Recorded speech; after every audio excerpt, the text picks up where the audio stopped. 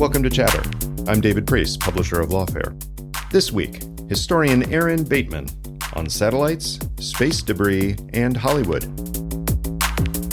Movies from Moonraker to GoldenEye to even Star Wars, on some level, it gives just a general framework for thinking about what does a security dilemma in space look like in the near term and the long term.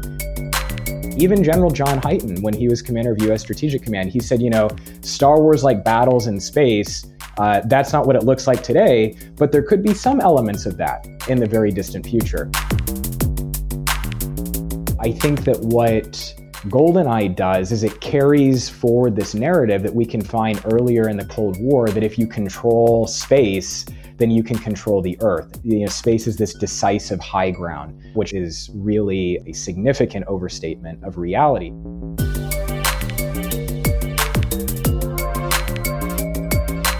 Aaron, thanks for joining me on Chatter. Thanks for having me.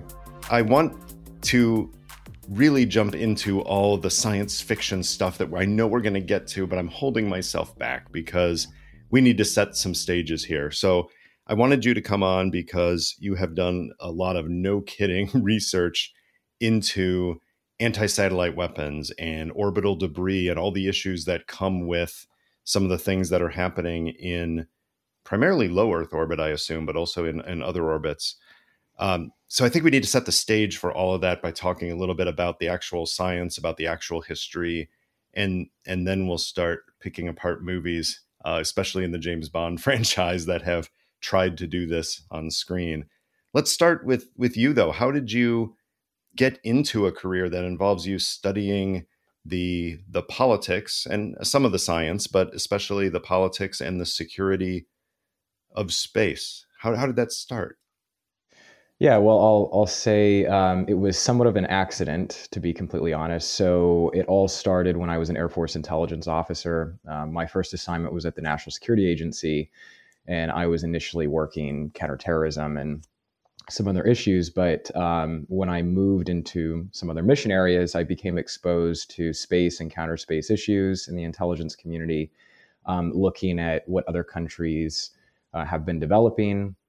And then when I moved to the Pentagon, I was specifically working on space-based intelligence, surveillance, and reconnaissance programs, not only thinking about how do we use those kinds of capabilities for things like global awareness, support to military forces deployed in different parts of the world, but also thinking about what are some of the threats to those overhead systems. So when I decided to pursue my PhD in the history of science and technology at Johns Hopkins University, I really wanted to delve into, well, what's the longer history behind these security dilemmas that we see in space today? And not just look at it from a US or a US and Soviet perspective, but also understanding how these kinds of space security issues have affected US relations with allies as well. Sure. So you were working on terrorism like so many people in that time frame. It seemed like a lot of people working on intelligence issues were. It's not natural in most agencies and departments for somebody who's working on terrorism or terrorism-related issues to be exposed to space operations and reconnaissance satellites. So without giving us any secrets, how did that exposure happen? How were you able to learn enough about that to know you were interested? Well, even though a lot of the targets I was dealing with were terror related, I was working on the collection side. So I became a subject matter expert in using a wide variety of technical intelligence sources, one of them being overhead systems. So by getting involved in the operation and tasking of overhead systems, that was my foray into that side of things. And so in addition to being at the Pentagon, I ultimately worked with the National Reconnaissance Office and National Geospatial Intelligence Agency. So even though the targets I was initially focusing on were terror and insurgency related, I was able to use those technical skills that I developed on the collection side to then move into other areas that were more directly space related. That's really interesting and hopefully informative for some of our listeners, that even analysts working on a very specific topic, you have to get familiar with some of the intelligence collection means in order to judge the quality and credibility of your sources. And right. I mean, I'm old enough to remember before NGA with NIMA, National Imagery and Mapping Agency, and then NGA.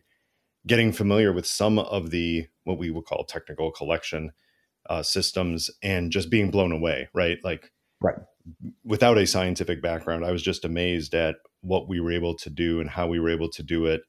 And I didn't choose to get a PhD in it, but I've always been fascinated with the architecture of it all Mhm. and amazed by the hundreds or thousands of people that work on that architecture to make sure that we see what we need to see and pick up what we need to pick up. Were you inspired to go into that in any way because as a kid you were watching the science fiction movies and TV shows? Did any of them kind of resonate with you so that it was just kind of cool to be working on things related to space? Yeah, so I would say for me, it was, somewhat techno thriller sci-fi. I would say more than anything, it was Tom Clancy novels and movies, and reading some of his work in the 1980s, talking about things that would grow out of, strategic defense initiatives, space-based missile defense, anti-satellite weapons.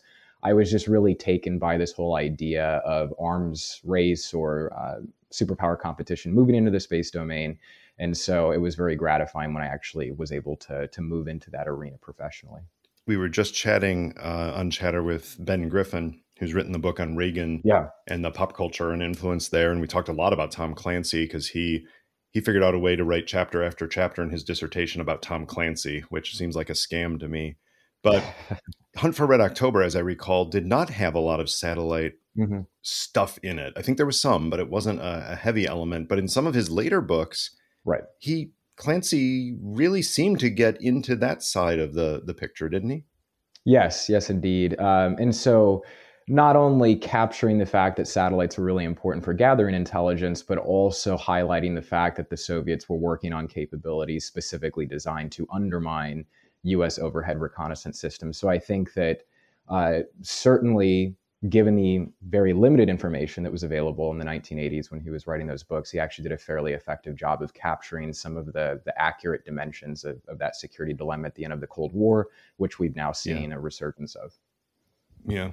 Well, let's go back because, Clancy was building on several decades worth of real history as well Mhm. as some fictional representations of what space and satellites were doing. But my my amateur brain is telling me that we had Sputnik and we had U.S. satellites in the 50s, but it wasn't Mhm. till what, maybe 1960 or 61 that the imagery satellite Corona, was it, went up? Right, right. Describe that to me and how game changing was that? Yeah. So before Corona, we had the U 2 aerial reconnaissance program. And so the U 2 aerial reconnaissance program was able to provide a significant amount of data on the Soviet Union, but still fairly limited because there was a lot of political sensitivity with overflights of the Soviet Union. After the May 1960 shoot down of Francis Gary Powers, the US really lost the ability to gather significant data inside the Soviet Union on Hmm. things like Soviet rocket and missile development. Hmm. So Corona is launched in 1960, and the first mission of Corona was able to return more imagery of the Soviet Union than all prior U 2 flights combined. And then by 1961, we have the establishment of the National Reconnaissance Office, which at the time was a covert agency which oversaw the development and operation of both reconnaissance satellites, imagery, as well as signals intelligence. And then also until the early to mid 1970s, the NRO was still involved in some aerial overflights, both manned and unmanned. And am I right that, because I'm not that old, am I right that information about the U.S. satellite program was very tightly controlled? I mean, was the NRO one of those organizations that no one outside the government knew existed? Right. So I think something that we take for granted today because we have satellite imagery of Ukraine on the news is that for much of the Cold War, this was not only a secret area, but one of the most secretive areas of American national security activity. The very existence of the NRO was not publicly confirmed until 1992. The fact that the US did signals intelligence from space was not confirmed until after the Cold War ended. In many ways, the NRO and satellite reconnaissance was even more secretive than nuclear activities during the Cold War. Do we know when the first Soviet imagery satellite was operational? So it was in the early 1960s because the Soviets initially protested satellite overflight, or rather satellite reconnaissance overflight. Hmm. But by about 1963, those Soviet protests had subsided largely due to the fact that they were also operating their own program. And so it wasn't as sophisticated as the American program, but nonetheless was still important to the Soviets. And this is the time frame when information was transmitted down from the satellites in old-fashioned ways, we should say, right? It was not Yeah. the rapid connection. I mean, now we're getting images from space telescopes. We get the New Horizons mission, which is out past Pluto, and that's not the kind of communication we had back then. Right. So from, let's say, 1960 until 1976, the US for imagery used film return canisters. So basically, the satellite is launched, takes its images, and then once it's run out of film, the film is then returned in canisters over the Pacific Ocean. And specially equipped US Air Force aircraft would then capture those canisters in midair. The film would then be brought back to the continental United States from Hawaii. It would be flown to Rochester, New York, where it was processed, and then it would be sent down to the National Photographic Interpretation Center in Washington, D.C., where imagery analysts would actually turn that into a finished intelligence product. So we're talking days, but in many cases, weeks or even months before you actually have a finished intelligence product. Yeah. And then in 1976, we would have the first near real-time satellite that could downlink imagery very shortly after collection. It's amazing to think that for, almost 20 years, there are so many things that can go wrong with the technology anyway, but that whole chain of just getting the information to the analysts involves, the film working, but it involves the canister working. It involves reentry going as planned. It involves a pilot, catching this falling canister with a net, and then having a backup surface vessels, I'm assuming, just in case there was an error so that the bad guys didn't get the film, then transmitting it safely, not exposing the film in any way. A lot of things have to go right at that time frame to even get it to the analysts, much less then to interpret the images you're seeing. Right. Yes. Yeah. There were a lot of different places along the way, from launch to operation to film return to film processing, where a lot of things could have gone wrong.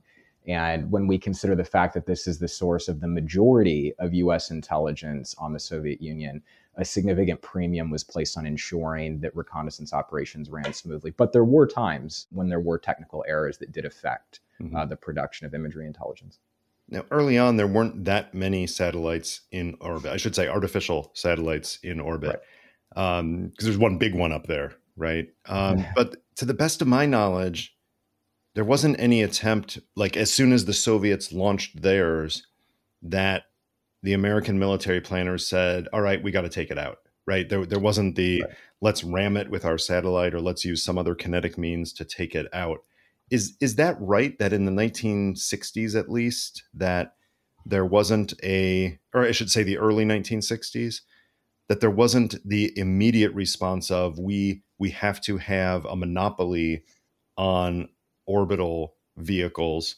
I think a program quickly developed that we can talk about, but at the beginning, was there any initiative from the president or military planners to say, we were first up with imagery satellites and we're going to prevent the Soviets from keeping one up? Yeah, so in the late 1950s and through the 1960s, there was a bit of tension, especially in the early 1960s, between primarily senior Air Force leaders and elected officials. So President Eisenhower really emphasized this idea that the United States needed to establish an international political framework that was going to be conducive to conducting reconnaissance operations from space without interference. And so he believed that if the U.S. developed expansive space weapons programs, that could provoke the Soviet Union into acting aggressively towards U.S. satellites. The U.S. was the first country in 1959 to test an anti-satellite weapon, but that was not turned into an operational capability. And really, it wasn't until the 1970s, except for one minor detour, that the U.S. really started to develop capabilities that could more precisely target Soviet systems in orbit. And because satellite reconnaissance was such an important source of intelligence, US presidents, really up until Gerald Ford, maintained that it was best to be more restrained out of fear that any kind of provocation to the Soviets could interfere with US reconnaissance operations. What was Program 437? So Program 437 really developed out of concern in the early 1960s that the Soviets could develop what became known as a fractional orbital bombardment system, that they could put nuclear weapons into a partial orbit that could evade US missile defenses and then strike somewhere in the American homeland. So Program 437 was in effect a modified missile defense system that would intercept these nuclear weapons before impact. But because we didn't have technologies in the 1960s that allowed really precise targeting, it would use a nuclear weapon to actually blow up the Soviet nuclear weapon before it came in and impacted. So it was not a really precise system. And the US learned through multiple tests of high altitude nuclear detonations that if you propagate radiation into space, you're going to inadvertently damage your own satellite systems. So the system was deployed in the Pacific. But by the late 1960s, especially as US involvement in Vietnam was escalating, the Department of Defense put it in a partial operating status. And then it was fully decommissioned by 1975. And clarify for me, was the plan primarily to take out projectiles, including missiles, nuclear weapons fired potentially from satellites, or was it to take out the satellites themselves? So it could conceivably do both. The idea would be to actually destroy the target before it would release its munitions. Okay.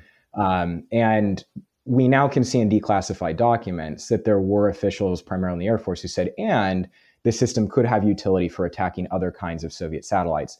But attacking non-nuclear systems was not the primary rationale when JFK approved the program. Right. And even though this was not a public program, the Soviets became aware of it. And how did they respond in terms of their own planning and research? Well, we now know from the Soviet archives that there were Soviet engineers who were promoting the idea of anti-satellite weapons really at the very beginning of the Corona program. But we also know that the Soviets used Program 437 as justification for expanding their own ASAT program. Now, even if the US had not developed Program 437, I'm not at all confident that the Soviets would not have kept up their ASAT program. But nonetheless, internally, it was certainly used as additional fodder for the argument that the Soviets needed their own anti-satellite weapons capability. Right. Now, at this time, and again, my history isn't that good, but we didn't yet have the ABM, the Anti-Ballistic Missile Treaty yet, right? When did that come? In the 70s? So that was 1972. Okay. So there was nothing in law preventing the United States and the Soviet Union from developing either land-based or space-based missile defense, was there? So the Outer Space Treaty, 1967, did prohibit the deployment of nuclear weapons in space. Mm-hmm. And there was a little bit of a semantical debate about the Soviet fractional orbital bombardment system, about whether or not it was really deploying weapons in space.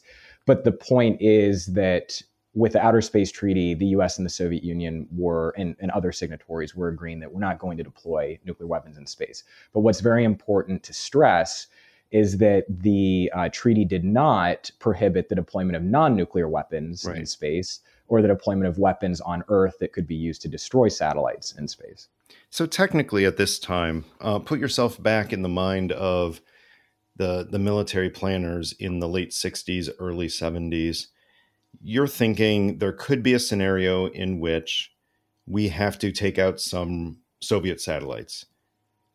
Technically at that point, was it easier to try to take them down from a land-based system, which obviously we'd done a lot more testing and firing, or was it easier to take a chance with a space-based system that had perhaps less testing and less confidence, but obviously you have proximity in that case? You know, there's positives and negatives from a technical standpoint for both land-based and space-based systems. And I'll also say that even the definition of space-based can become a bit of a debate in and of itself. The Soviets would ultimately develop a system that would basically be fired into space, would rendezvous close to its target, and then destroy it. But it really boils down to what are the specific military objectives that you want to have or that you need to complete. But what I'll say is that until technologies evolved to the point that you had kinetic kill, where you could basically take a missile and fire it into space and blow up a satellite with it, until you had technologies that enabled you to do that, the nuclear tip systems, which were the primary capabilities in the 1960s, just weren't really viable for any kind of precise targeting of space systems. So then we do get the ABM, the Anti-Ballistic Missile Treaty, and the Strategic Arms Limitation Treaty was somewhere in that same time frame. How did they affect what the United States legally was able to do, but also in terms of just the practical research that followed that? Did it really inhibit the operational thinking about satellites and anti-satellite weapons? Well, I think that something that's perhaps not well known about the strategic arms limitation talks is you have these two treaties signed in 1972, the interim agreement, which freezes nuclear forces of certain kinds at specific levels in the US and the Soviet Union, the ABM treaty. But 4 years prior to that, the CIA was warning the White House that the Soviet Union actually was developing an anti-satellite weapon that could target intelligence systems in low Earth orbit. And so the Nixon administration, as these negotiations with the Soviets are going on arms control, is contemplating, well, what should we do about this anti-satellite weapons problem? And so because the US and the Soviet Union agreed to use what was referred to as national technical means of verification to verify the SALT agreements, and national technical means would include satellites, the Nixon administration basically said, well, we probably don't want to develop an anti-satellite weapon. The Soviets have stopped testing there, so this issue will hopefully just in effect go away. And the US government internally decided not to develop an anti-satellite weapons system at that time, or rather the Nixon administration said, we're not going to do this. So if you step back and if you look at newspaper reports at the time, even though the NRO is not acknowledged, journalists were saying it's satellites in space that are keeping watch over the superpowers and are really the foundation for policing these agreements. And so that contributes to the idea that satellites are stabilizing, and that anti-satellite weapons would really potentially undermine strategic stability. That is a different narrative framing, isn't it? Right? If you think of satellites as a threat, as they're always above us, they could do things to us, that puts you in one frame of mind. But the other frame of mind is, no, they're keeping an eye on the other side so that strategic surprise is minimized. They are a good thing. These are the guardians, if you will. This is a positive development.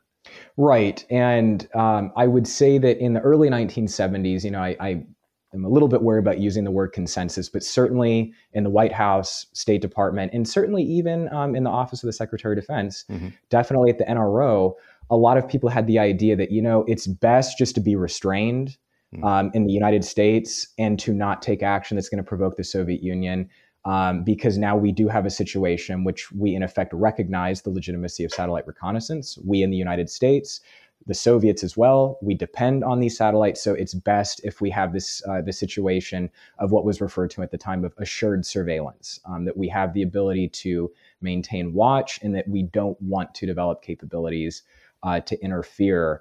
But that situation would radically change by the end of the 1970s. Yeah, where we last left our heroes, yes.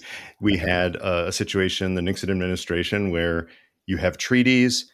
You feel like the Soviets aren't testing. We're not going to do anything right now. So, you could imagine decades of peace and bliss. But that's not what happened, is it? How many years was it before somebody decided they had to test again? So, yeah, if we look at these treaties that are signed in 1972, by the end of 1975, Gerald Ford, of course, is now president. The arms control negotiations have basically hit a snag. They're not really moving forward. So the Soviets resume anti-satellite weapons testing by December of 1975, and they actually enter into a more intensive phase of testing. So Gerald Ford would stand up a committee to look at this issue under a guy named Solomon Buxbaum, who had been a presidential science advisor. And George H.W. Bush, when he's director of Central Intelligence, he really underscores that the Soviet anti-satellite weapons issue is a really pressing national security concern, and that the Ford administration really needed to determine what is going to be the way forward on this issue, but it can't be ignored at this point. It's not going to go away.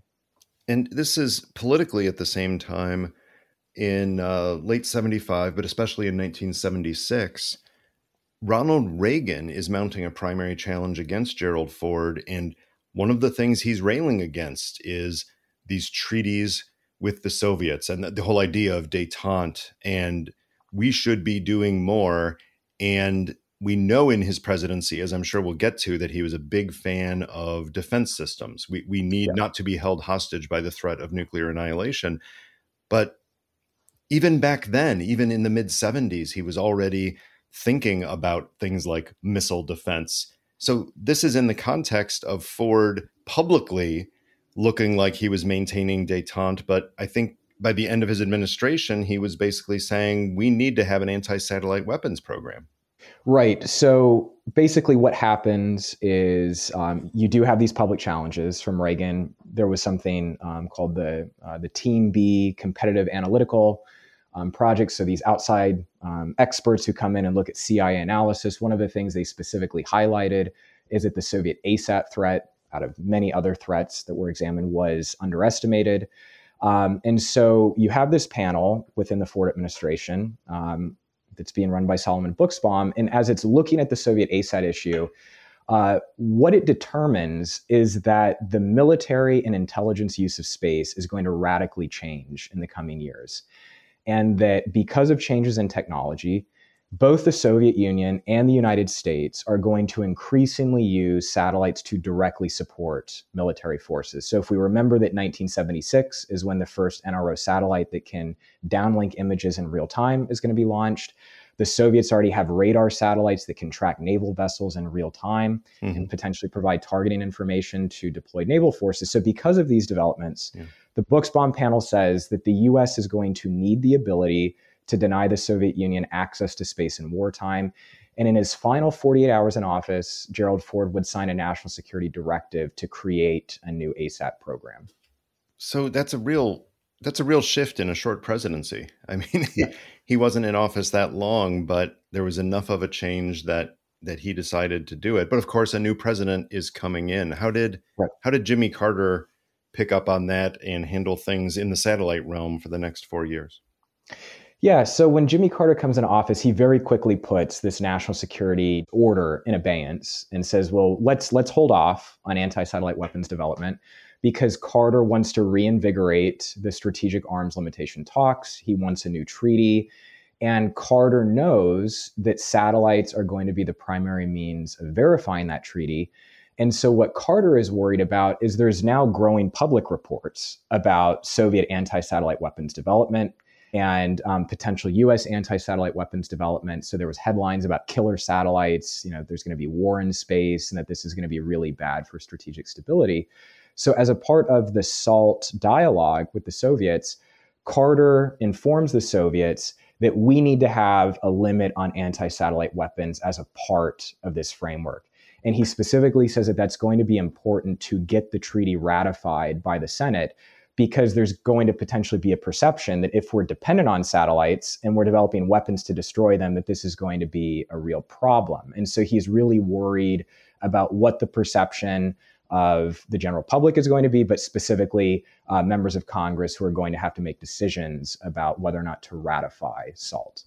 So it seems to me that we have a kind of a pattern here, and it's not exactly the same, but several presidents now you've described have come into office for different reasons, have basically, backed off a bit from aggressively pursuing something involving anti-satellite weapons or testing, but then ending up getting there, right? So certainly Ford ends up getting there by the end.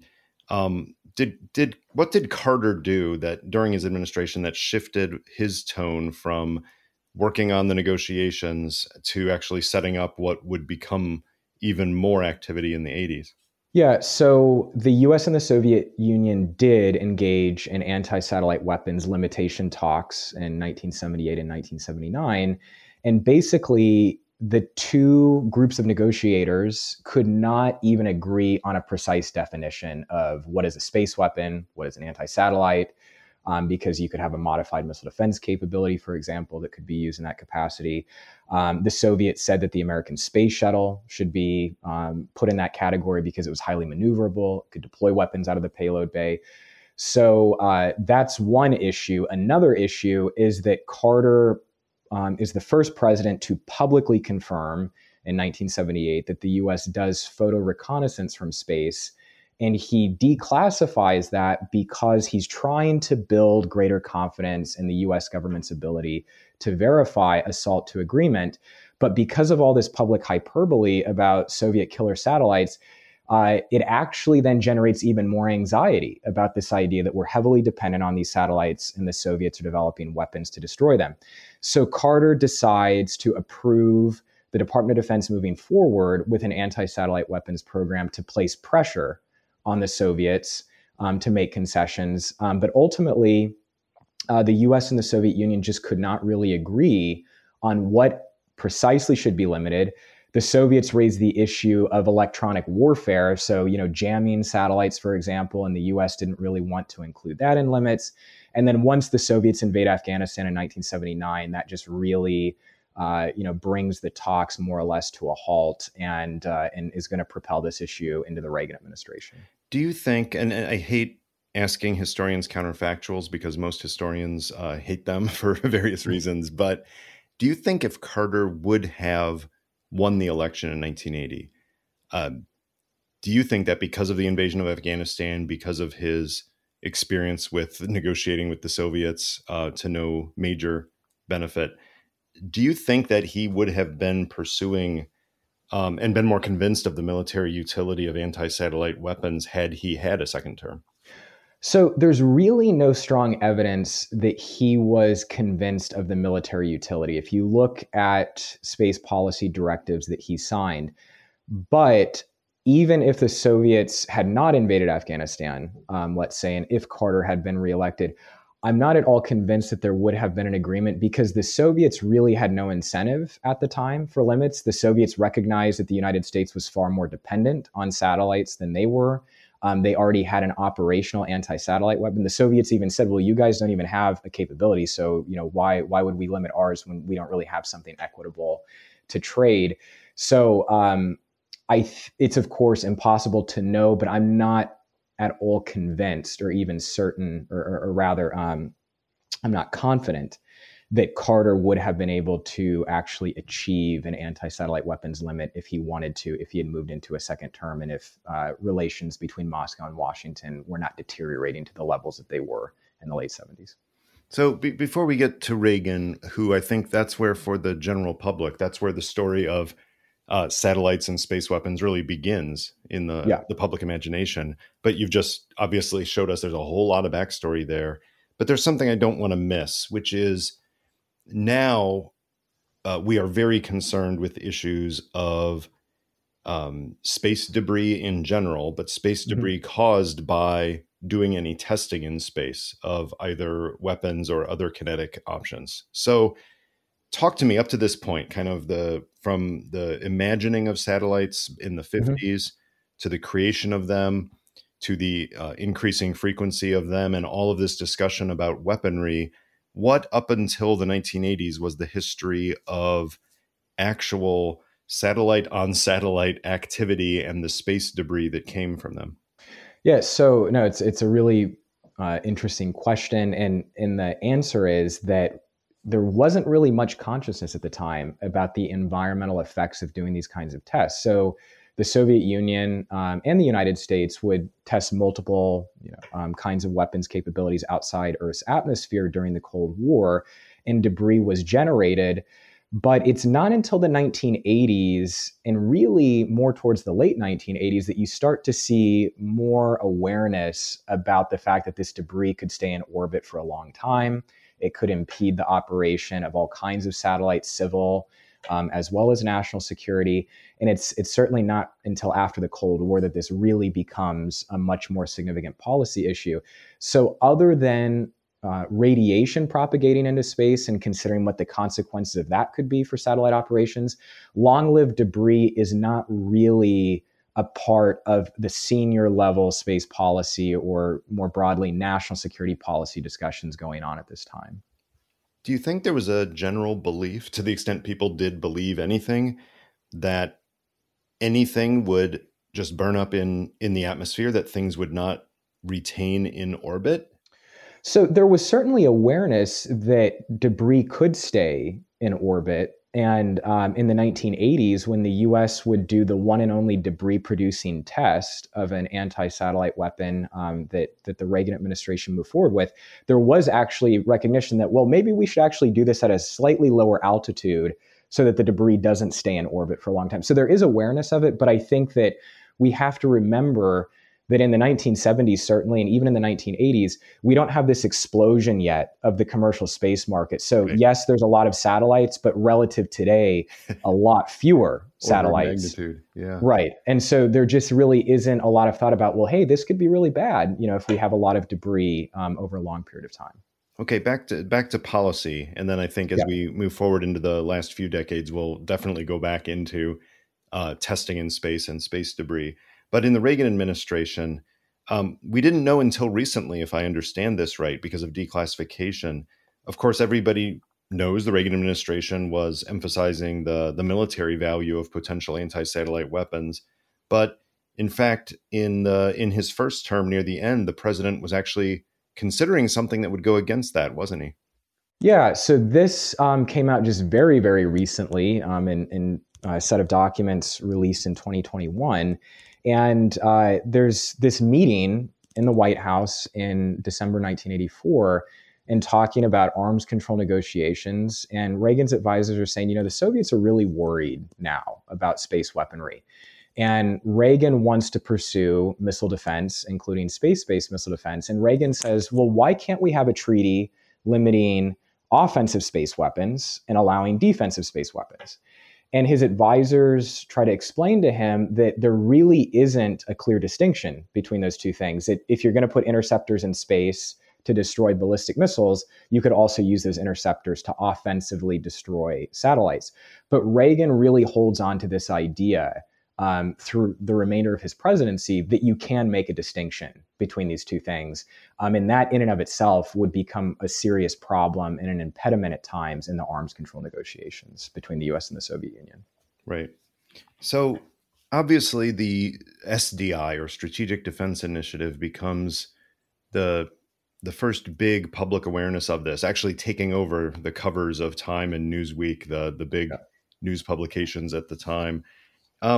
But there are a lot of misunderstandings about what SDI was and what it wasn't. Can you describe, based on the full picture that we now have of what was being proposed, what was being developed, what was this SDI and what did it not entail?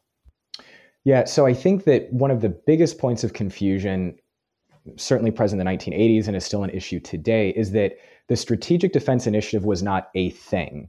It was an umbrella for all these different research efforts into different technologies that could be used for missile defense and in some cases anti-satellite weapons. It wasn't until the late 1980s that a particular strategic defense concept had emerged that would then be downsized in the 1990s. And portions of it would actually be deployed and are deployed today. The Strategic Defense Initiative organization that managed SDI ultimately became the Missile Defense Agency that's still around today.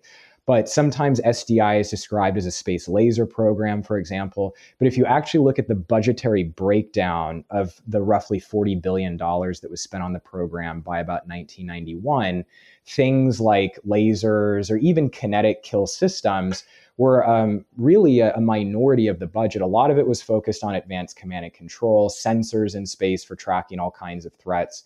So the idea that SDI was primarily this futuristic Buck Rogers program that's going to deploy lasers in space, that was really a very small component of it, but it was the component that I would say received the most attention at the time.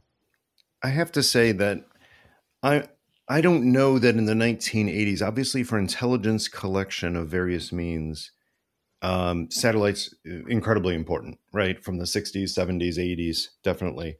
But in terms of an actual war, in terms of actual ground conflict, I'm not sure anybody was aware of just how crucial satellites were and how much Yeah. they were a potential vulnerability for the US military until the first Gulf War of 1991, when so much happened that depended on the space-based assets. Yeah. Talk through that a little bit and how at that point you have some almost competing dynamics, right? You have the end of the Soviet Union, the end of the Cold War, but then you have an actual no kidding war in the Middle East that shows that satellites really matter, which jumbles up the clarity such that there was in the preceding decades about how we defined satellites and what box we put them in when we were doing planning. Yeah, so I think that, and you alluded to this, classification was really the big issue, that there just really wasn't awareness of these kinds of capabilities outside very small circle of experts in the US government. So the first Gulf War was really the coming to fruition of what was envisioned in that report that was produced for Gerald Ford in 1976, that satellites are going to be just really, really critical for modern warfighting. So in the first Gulf War, you see things like imagery being, downlinked and used by military forces. Commercial imagery is used for the first time in conflict in the first Gulf War. GPS is introduced for precision guided munitions. So the list goes on and on. The chief of staff of the Air Force at the time, General Merrill McPeak, would describe the first Gulf War as the first space war because space systems were so fully integrated into combat operations. And so there were elements in the U.S. Air Force and within the Department of Defense more broadly that said, look, this really shows that we need to have the ability, even though the Soviet Union is gone, we need to have the ability in the United States to control access to space. And that rogue state actors over time could potentially develop capabilities to interfere with satellites. Someone even said, well, what if Saddam Hussein had anti-satellite weapons? Now we might say, okay, that's a little bit fantastical. But these ideas were being circulated. And there was also anticipation that in a decade or more, there's going to be another near-peer threat to the United States, and that the U.S. would need the ability to offensively control access to space if necessary.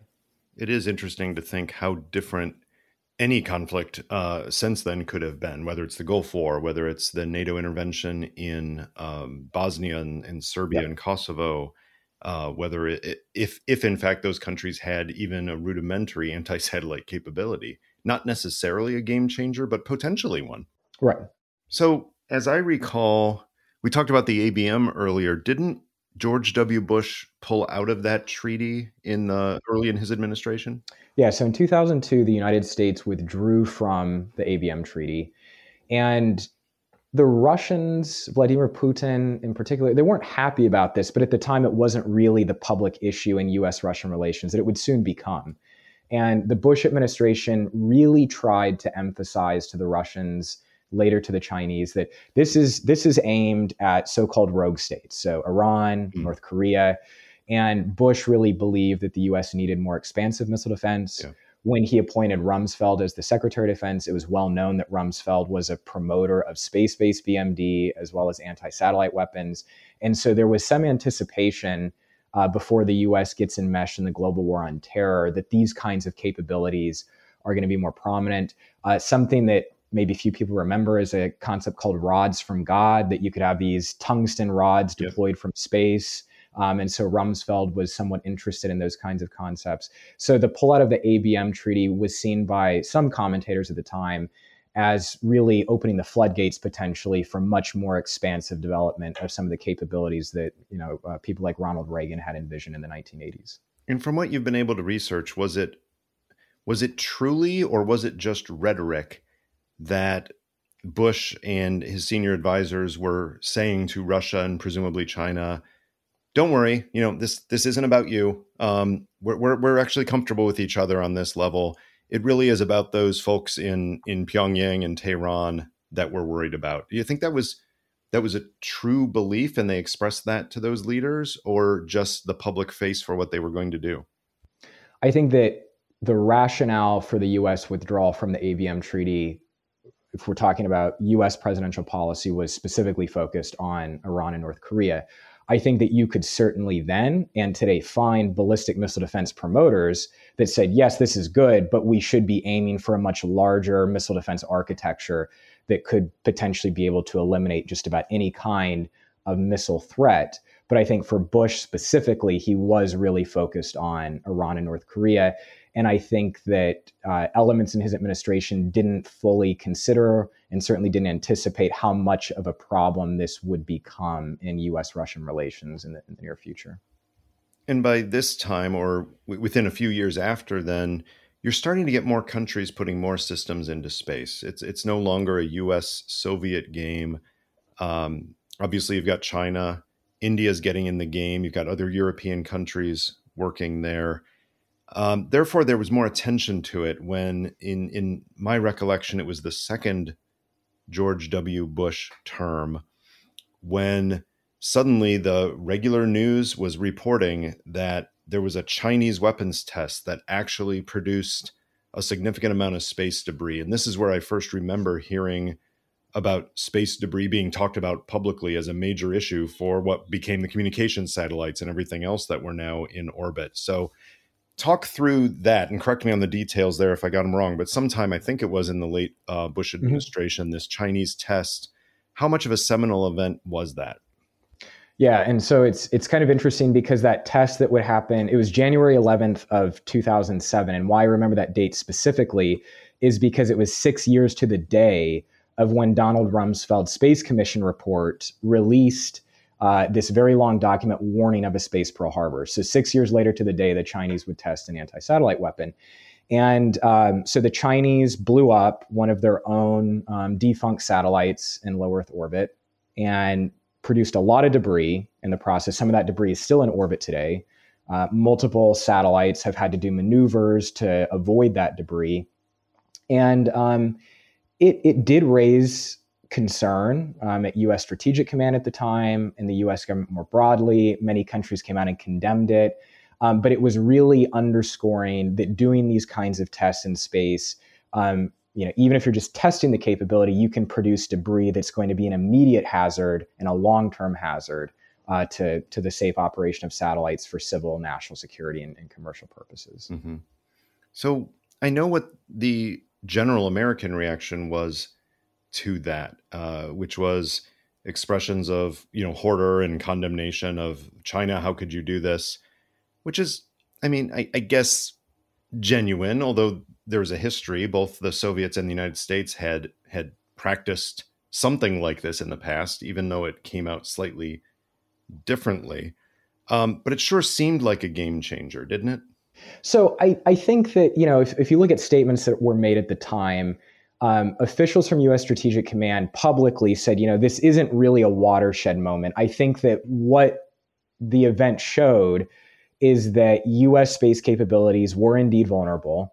And that was something that had been recognized for a long time. And China was demonstrating that it took counter space capabilities very seriously because it had observed just how important space capabilities were for modern combat power in the U.S. in the first Gulf War, as well as during the invasion of Iraq in 2003. So I think that publicly, the U.S. was not quite as assertive as some might have anticipated. But I think internal to the U.S. government, there were certainly elements who said, this really underscores the fact that we do need to be concerned about the vulnerability of our overhead systems. And this is probably going to become a bigger issue in the coming time. Yeah. How long was it until other countries followed and did more testing in space of shooting down presumably older satellites kind of as target practice? Yeah, so, the Chinese have not done another debris-producing ASAT test since that time. But in 2019, India would demonstrate the capability to do that. The Indians also, in part, were reacting to the Chinese ASAT capability. That wasn't the full rationale, but certainly that was a part of it. Russia did a debris-producing test in 2021 that would cause astronauts and cosmonauts on the International Space Station to have to shelter in place. And there was concern about debris hazards. They did it at a fairly high altitude. And so that debris could remain in orbit for a significant period of time. And even though those are the only countries that are in the ASAT club alongside the United States, there are a lot more countries out there that have advanced missile defense capabilities, for example, Israel, that could repurpose those systems if they chose to and use them in an ASAT capacity. So bring us up to the current day on policy. From the Bush administration, go through Obama, Trump, and what we've seen in the first couple of years of the Biden administration in terms of overall policy towards satellite weapons. Yeah, so when you get to the Obama administration would declare that space is congested, contested, and competitive. And there was this growing public recognition, that space could become a domain of potential contention and conflict. But there was still more focus on the global war on terror. And so if we look at resource allocation, more resources or substantially more resources are not really being put into the space category. When Donald Trump comes into office, space becomes a much more prominent outward-facing aspect of his defense policy. And so he stands up the U.S. Space Force. And when he stands up the Space Force, there was a lot of hyperbole at the time that, this is a huge game changer. In reality, the Department of Defense took what was Air Force Space Command and basically put it into its own service. Now elements from other military services that were doing space operations have moved to the Space Force, but the NRO is still a separate organization. The Missile Defense Agency is still separate. So institutionally, a lot really didn't change. But Trump also declared space to be a warfighting domain, which the U.S. had never done that before, even though there was recognition that conflict could extend into space. And let me ask you there, what difference does that make, right? Because if it had already been almost tacitly acknowledged, what does the public acknowledgement of it as a warfighting domain actually mean? Well, I think that even though internal to the U.S. government, going back to the 1970s, we find in policy documents recognition of the reality that conflict could and might even likely extend into space if it's between the superpowers. But publicly, the U.S. government always downplayed that. And so the public narrative still kind of focused on this lofty vision of space, that it's somehow untouched by the horrors of war. And so really the most significant aspect of calling space a warfighting domain was more directly signaling to the public that the US government sees space as a domain of conflict, or rather it will become a domain of conflict if there's a larger clash between the US and a near peer. So I think really what it did is it, without much warning, was a significant intervention in the public dialogue about what is the nature of space activities, how is space used by the US government and other governments to promote their national security interests. What about the creation of the Space Force itself, right? We know the Space Force is not a team of military personnel that are deployed in space, sitting there with weapons ready to shoot. So what did the creation of the Space Force do that was not happening within primarily the Air Force before then? And what did it not do to change things? Yeah, one of the rationales for creating the Space Force was that the Air Force did not treat space the same way that it treated, for example, air operations. That if you looked at generals in the Air Force, almost all of them were pilots, and that space personnel were not promoted to the same at the same speed and in the same numbers or anything close to the same numbers. So the idea was that space had been neglected, and by creating the Space Force, we're now going to develop a cadre of senior level space savvy generals who are going to be able to advocate on behalf of space operators and promote the space needs of the Department of Defense. So, like I said, institutionally, if we look at capabilities that existed in 2017 versus today, not substantial difference. But if we look at advocacy for space, it's much more public and it's at a much higher level. That now you have, for example, the Director of National Intelligence regularly talking about the importance of space and how space could be contested. And so I think that Space Force has been a much more prominent symbol of the fact that we have this space security dilemma, even if in terms of capabilities, we don't actually have substantial changes today from the situation, let's say 5 or 10 years ago. Do I recall recently seeing some senior DoD officials in the Biden administration, calling for an end to anti-satellite weapons tests that would cause any debris at all? Yeah. So earlier this year, Vice President Kamala Harris, she announced this U.S. commitment to a moratorium on what would be debris-producing, direct descent anti-satellite missile testing. If you actually look at the wording, it's very, very, very specific. And what I would say about that is it's an attempt to promote this idea that doing debris-producing anti-satellite weapons tests puts debris in orbit that is a hazard to all space operators. But I will also say that from a US policy standpoint, it was really just underscoring what was already tacit US policy. So in 2008, the US destroyed a malfunctioning US satellite at a very low altitude right before reentry, so it didn't create a lot of debris. And the US government would not consider that kind of activity as falling under this moratorium. So the US has not done a dedicated debris-producing anti-satellite weapons test since 1985.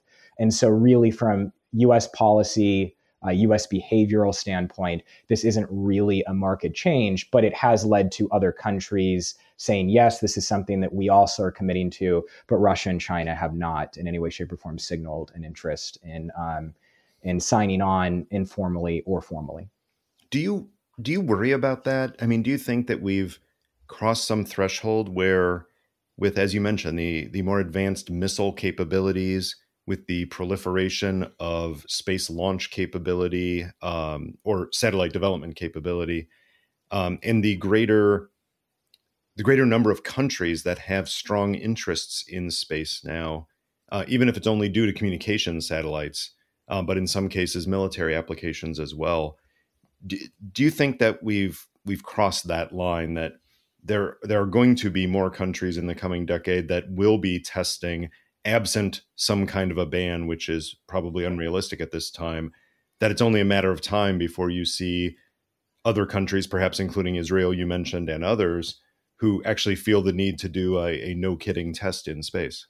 I think it's hard to assess whether or not other countries would do debris-producing tests because it's well established now that there's going to be a very negative international reaction, and it's also well established that that's really counter to your own interest in space, that you could potentially impede your own operations.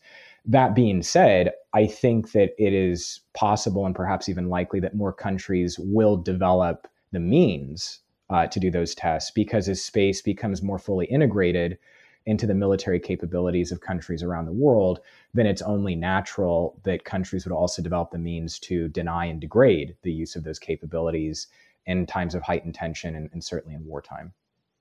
There's a real dilemma here, perhaps similar to dilemmas with nuclear testing and other testing over the years in different technologies, that the testing itself, at some level, it doesn't remove the taboo on use, but it does make it, in a sense, more practical.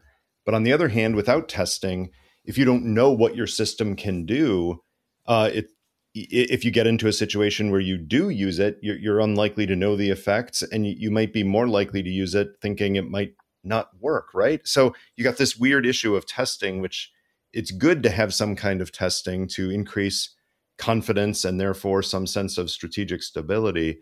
But obviously, we don't want to have a bunch of countries testing anti-satellite weapons and creating enduring debris fields, given the huge number of platforms that are now in space. Yeah, so I think that there's a couple of different issues at play when countries do debris-producing tests. On the one hand, there is this practical military R&D need to determine, is the thing going to work if we need it to?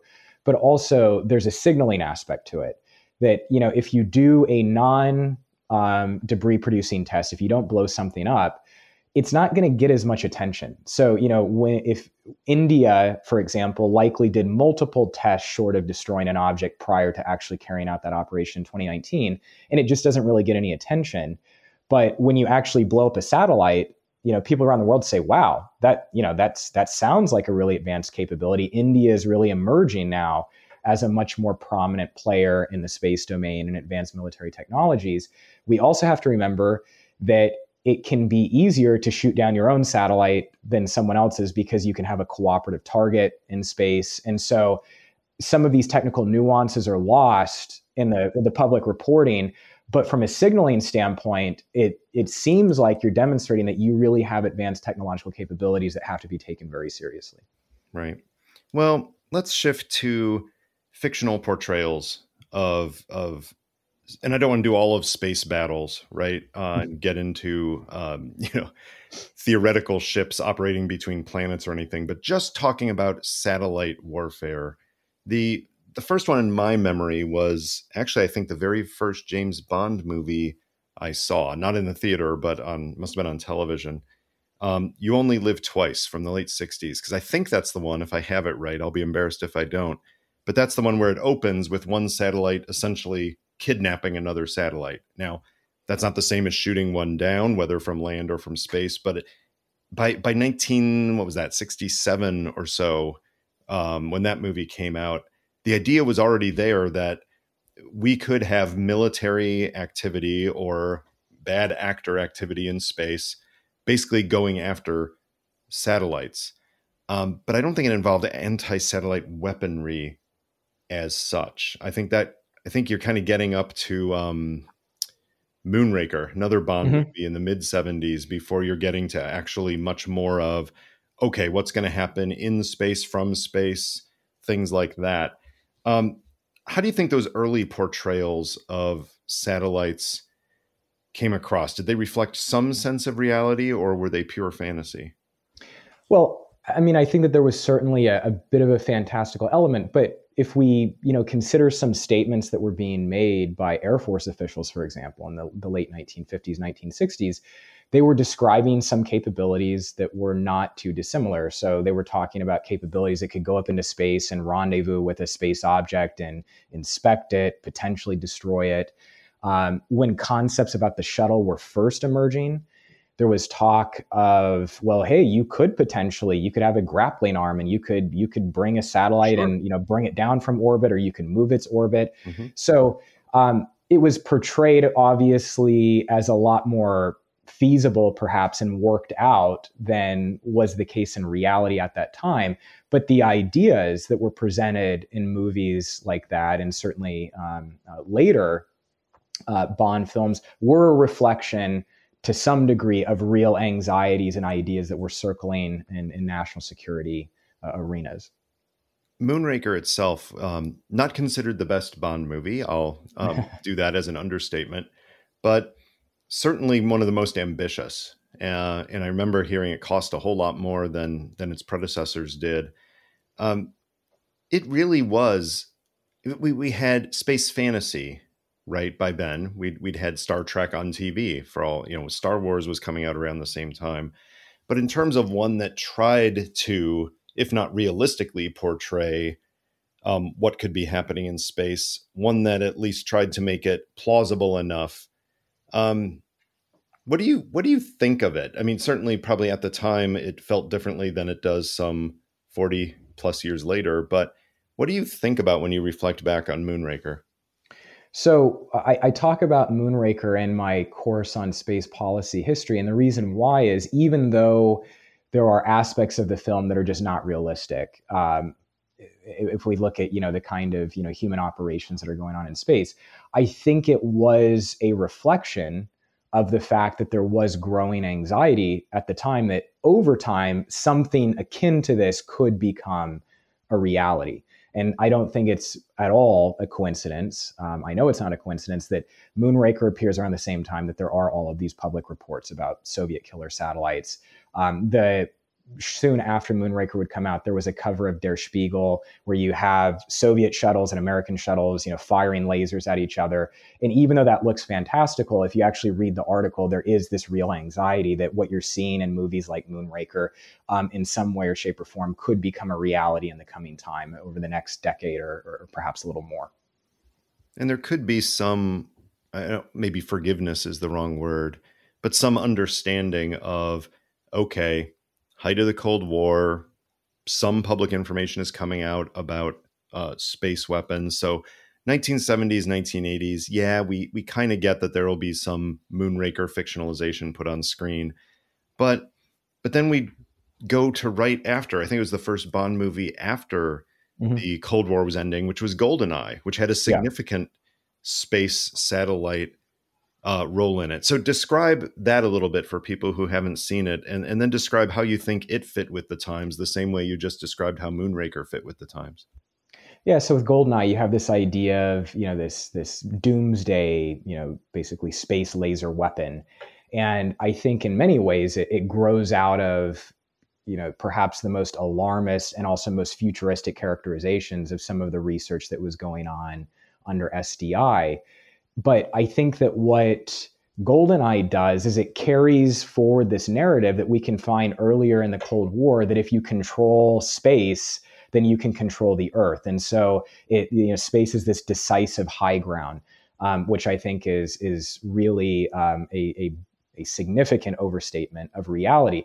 But nonetheless, I think that movies like Goldeneye are a reflection of some aspects of that anxiety. And I think that both consciously and unconsciously, it still informs the way, especially people in the general public, think about the role of space weaponry and national security affairs. But I think that GoldenEye, in many ways, is a reflection of that really serious anxiety that's emerging, especially in the Soviet Union, but also in other parts of the world in the mid to late 1980s, that space could very well become a domain of conflict, and in seeing that in more realistic terms, that this isn't just something in a Buck Rogers kind of outlet, but this is something that could indeed really happen in the near future.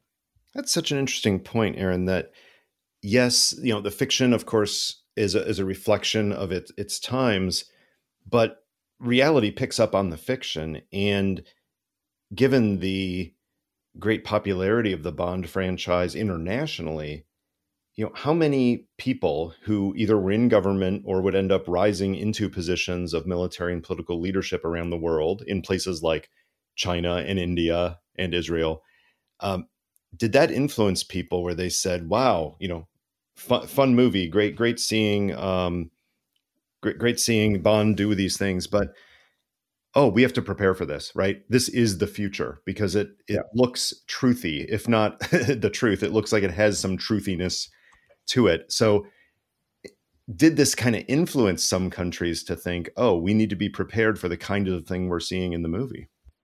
Well, I think that what it does is it gives people a certain framework for thinking about space security. So I think that space, perhaps more so than other domains of national security activity, is really distant, not only in a physical sense, but it just seems really arcane. It seems really complicated. It seems really technical.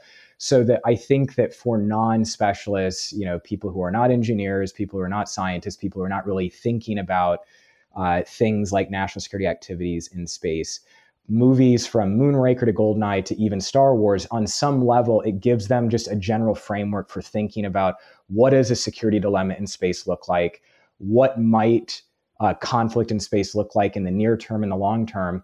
And even General John Hyten, when he was commander of U.S. Strategic Command, he said, Star Wars like battles in space, that's not what it looks like today, but there could be some elements of that in the very distant future. And so you sometimes do see uniformed military leaders or national security officials leaning on some of these pop culture references to give people some way of, how do you conceptualize these kinds of very complicated activities? It's a bit surprising given the way that the Star Wars franchise has influenced so much thinking about space and space exploration, along with Star Trek, of course. How little role there is of satellites in a terrestrial context. Obviously not Earth, because it's not in that universe, but any terrestrial context, because, the technology as portrayed in the movies is you can get, if not anywhere in the galaxy, you can get pretty far, pretty fast. So you want to go see what's happening on planet X, you hop in your ship, you hyperspace, you're there, right? So the idea of having some kind of persistent surveillance or communications technology through satellites, and therefore the need to have anti-satellite weapons, doesn't come up nearly as much as you might think in the Star Wars franchise.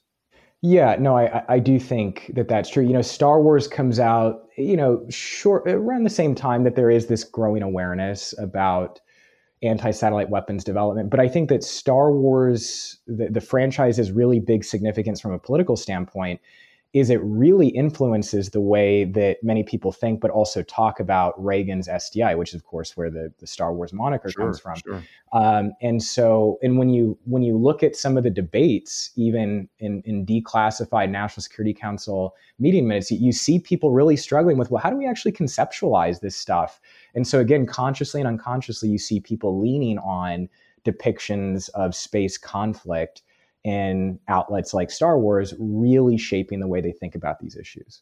The other thing that comes to mind during this conversation, which touches on space debris, is the movie Gravity, which was probably, God, we got to be getting close to 10 years ago now that came out. And in my recollection, again, probably erringly, I think it was the Russians who either shot one of their own satellites or did something else, and it produced a cascade of debris that led to the central plot in the movie. How realistic is a scenario like that, where a single test, whether it goes wrong or whether it goes according to plan, but that some of the debris from that could actually shatter and cause debris in another system, which then hits another system, and before you know it, you do have this cascading loop that creates a challenge that gets in the way of what you described earlier, which is, oh, there's some known debris out there, and if need be, any particular platform can shift its orbit slightly to avoid a significant piece of debris. But once you get past a certain point, you may not be able to maneuver around it if it's a cloud of a certain size or it creates other clouds. Talk through that when it comes to space debris. How worried should we be that some test can create a situation like we saw in that movie? Yeah, so there was concerns about this even going back to before the Cold War, and concerns not again at that senior policy level, but there was something called the Kessler syndrome that's still discussed to this day, that basically you produce so much debris that low Earth orbit becomes inhospitable for satellite operations. The idea that one test, for example, could lead to this really significant cascade, that's certainly a little bit more than fantastical. But I think that what that movie did is, it, again, even if it's significantly amplifying the problem, it really raises awareness about this issue. I mean, I even personally remember my mother calling me and saying, can this actually happen? If we have all this debris, would this be really, really bad? It's important if your mom calls you, right? Yeah, exactly. Yeah.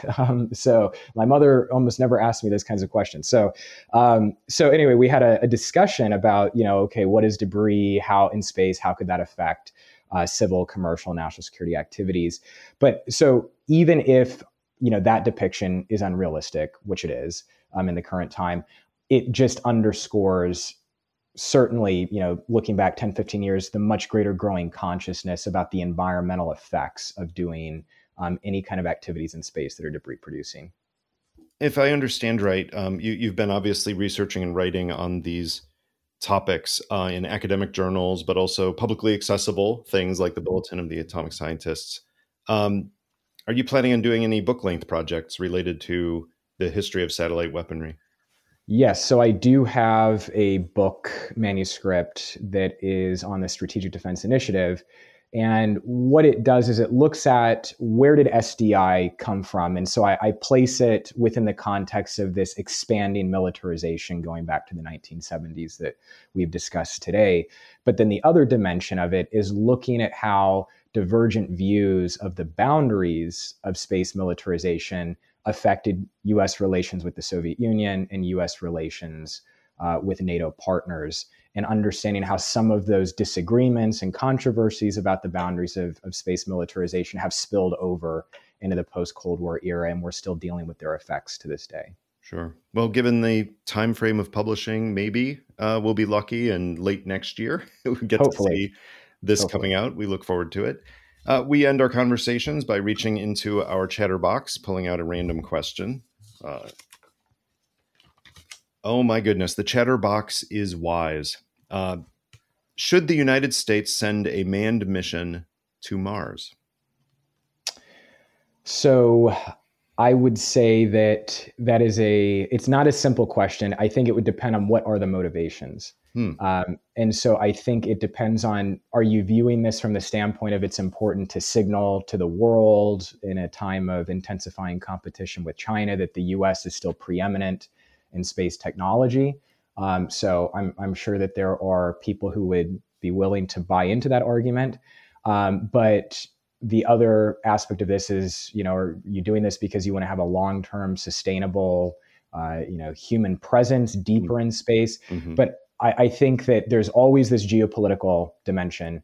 And if we look at why the United States right now is making investments towards sending humans beyond low Earth orbit, I don't think that we can divorce it from that broader geopolitical context with China. So I don't have a simple yes or no answer, but I think that it's essential to consider the broader motivations before making that decision, and that we should be very careful before leaning on Cold War era characterization of space and somewhat reductive analogies between Apollo and a Mars mission today, because the geopolitical circumstances are very, very different. It may sound strange, but this conversation on satellite weaponry and space debris and things that could go wrong has been a hell of a lot of fun. Aaron, thanks for joining us on Chatter. Thank you.